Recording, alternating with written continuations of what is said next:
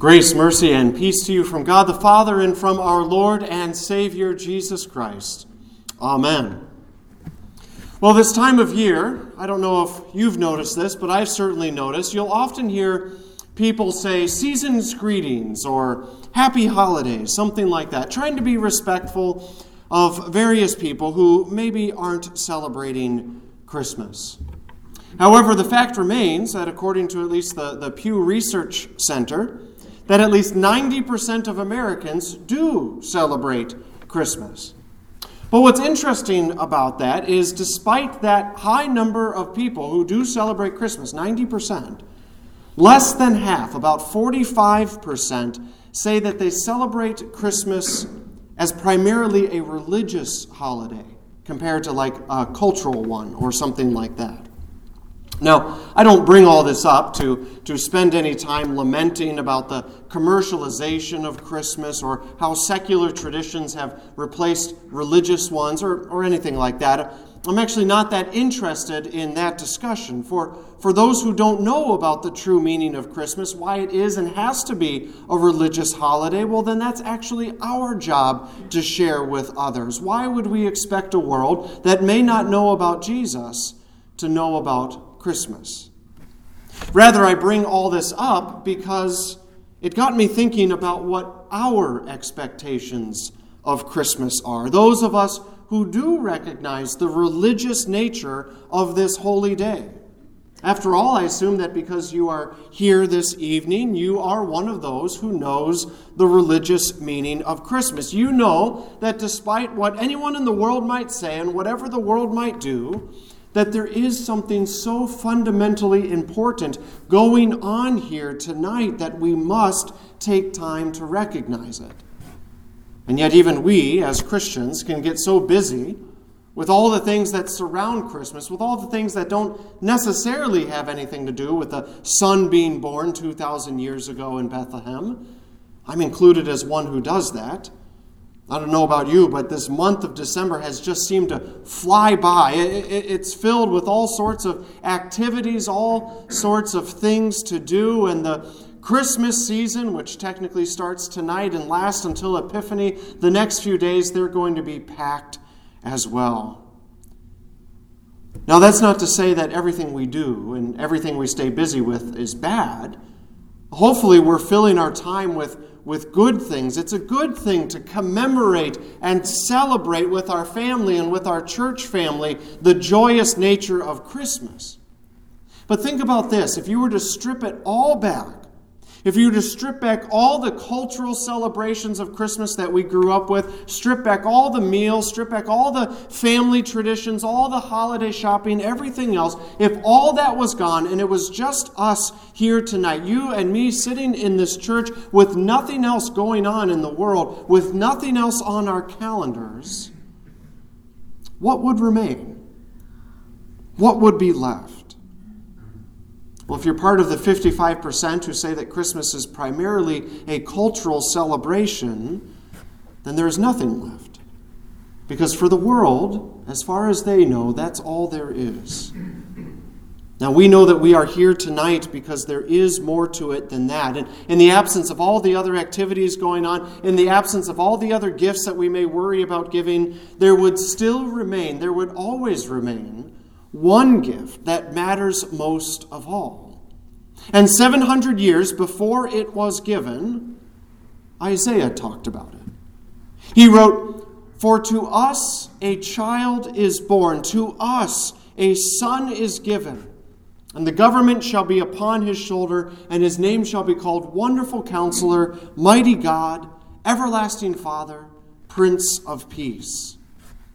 You see, God's promise of a son is the oldest promise in the Bible. It started all the way back with Adam and Eve and the promise of the offspring of Eve who would crush the serpent's head, though he himself would be bruised.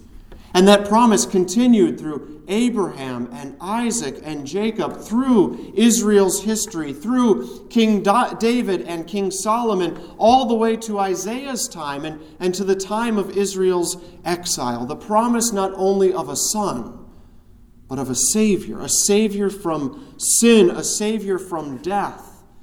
And this promise was not given generically to somebody out there in the world somewhere. No, but as God says through Isaiah, it was given specifically to us. To us, a son is given. To us, a child is given. Which meant that this was being given to the people of Israel and given to God's people of all time. Do you know what God's people did after receiving that promise? Well, they did what we as human beings typically do. They got busy again. Specifically, they got busy as they fell back into their normal routines, fell back into their sinful ways, fell back into their lives, unfortunately set apart from God. They lost sight of that divine promise that God gave them. They did what was natural for sinful humans to do, which was to turn in on themselves, to focus in only on themselves, losing sight of God's precious promise to save. But thankfully, God does not forget. His memory is long and his love steadfast, even throughout many generations. And because of that, when the fullness of time came, an angel of the Lord appeared to some unsuspecting shepherds out in a field near the region of Bethlehem. You know, I don't know if we stop and consider how strange a detail of history that truly is, that the angels appeared to shepherds. Shepherds were not famous people.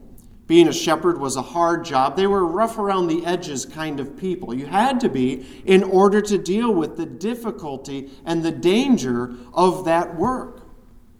But God in his wisdom chose shepherds to hear the angel say to them, "Fear not, for behold, I bring you good news of great joy that will be for all the people. For unto you is born this day in the city of David a Savior, who is Christ the Lord. And this will be a sign for you. You will find a baby wrapped in swaddling cloths and lying in a manger." And suddenly there was with the angel a multitude of the heavenly host praising God and saying, "Glory to God in the highest, and on earth peace among those with whom he is pleased." When the angels went away from them into heaven, the shepherds said to one another, "Let us go over to Bethlehem and see this thing that has happened, which the Lord has made known to us." Those are just a few verses from our gospel reading this evening, that first Christmas, that description. But did you hear all the personal nouns loaded in that message? The angel said, "I bring you good news of great joy, for unto you is born this day. This will be a sign for you. You will find a baby wrapped in swaddling cloths and lying in a manger." And the shepherds responded and said, "Let us go over to Bethlehem and see this thing that has happened, which the Lord has made known to us." Again, the angels weren't announcing this gift generically to somebody out there in the world. No, looking directly at the shepherds, maybe the people you would least expect. The angel said, "Unto you." The promise that God had made through Isaiah had now been fulfilled. The promise of a son. That gift had finally arrived, given to those who didn't deserve it, but to whom God graciously extended the gift anyway. And what this reminds us of tonight is that this gift is still being given by God through his grace. And it's not just for some people out there generically in the world. No, it is a gift being given to you. Jesus is a gift for you. It's a cliche, unfortunately, to say that the greatest gift ever given at Christmas is Jesus, but I'm going to say it anyway, because it's true. In fact, Jesus is the only gift. Again, if nothing else were occurring on or around Christmas, if all the world was oblivious that something important was going on here, if the world perhaps eventually lost interest in culturally celebrating Christmas, we would still be right here. We would still gather where we are right now. Because the fact remains, and it would be worthy of a celebration for all eternity, that Jesus, God's own Son, came for you. and for me and for everyone. The only Son of the Father came because you and I are among those whom, as Isaiah says, we walked in darkness. We had ruined his perfect creation with our sin. And generation after our generation, we were blind in the darkness of our sin. The Son came because we were trapped in this cycle of death and destruction, and we were destined to be separated from the Father for all eternity. That is the righteous and fair judgment for all that we had done to rebel against God. But God was not content with letting that outcome stand. All of humanity, whom he had created to be with him forever, needed to be saved. And so, as our epistle reading from Galatians tonight puts it, God sent forth his Son, born of a woman, born under the law, to redeem those who were under the law, so that we might receive adoption as sons. Did you hear that? The Son was sent so that you and I could be made sons of God. Now, that's an important term, son. It doesn't only mean child of God, although it does mean that. And it's not a gender thing, son versus daughter. No, it's a legal standing. You have to realize in biblical times, to be a son meant to have an important legal status. To be a son meant that you were the rightful and legal heir of everything that the Father has to give. And since you have been made a son of God by the one and only Son of the Father, you now share in, you have a legal claim to his inheritance. Everything that the Son earned and has subsequently given to you. The true and perfect Son came as a gift from the Father, and Jesus, who is God in human flesh, offered himself as a sacrifice for your sins. He offered his life on the cross and rose again on the third day to show you that he, Jesus, has the authority to take away what you do deserve to inherit, which is death, and instead give you the inheritance you could never deserve on your own, but only receive by his grace. And that inheritance is eternal life. You have been adopted by God into his family in your baptism, and you have been given now the same title, the same position in the family that only the Son deserves. As Galatians says, you are no longer a slave to sin, but a son. And if a son, then an heir through God. You see, that's what we're truly celebrating this night. Christmas began the completion of a story arc that God was writing. He had Adam and Eve expect it. He had Isaiah foretell it. He had the angels announce it. He had Jesus fulfill it. And he has us, his church on earth, now proclaim it. Especially this night, proclaiming that the Son of God came at Christmas as a son given unto us, so that we could be counted as legal heirs of God. So that we can now cry out to him, Abba, Father, so that we may always be certain of our inheritance, the inheritance of eternal life with him. That is the greatest Christmas gift. In fact, it is the only gift. And it has been given not just generically to somebody out there somewhere. No, it has been given directly to you.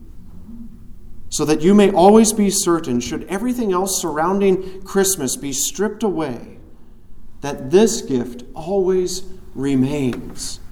That we may always proclaim the name of the Son, the one sent to us at Christmas, and the one given especially to us.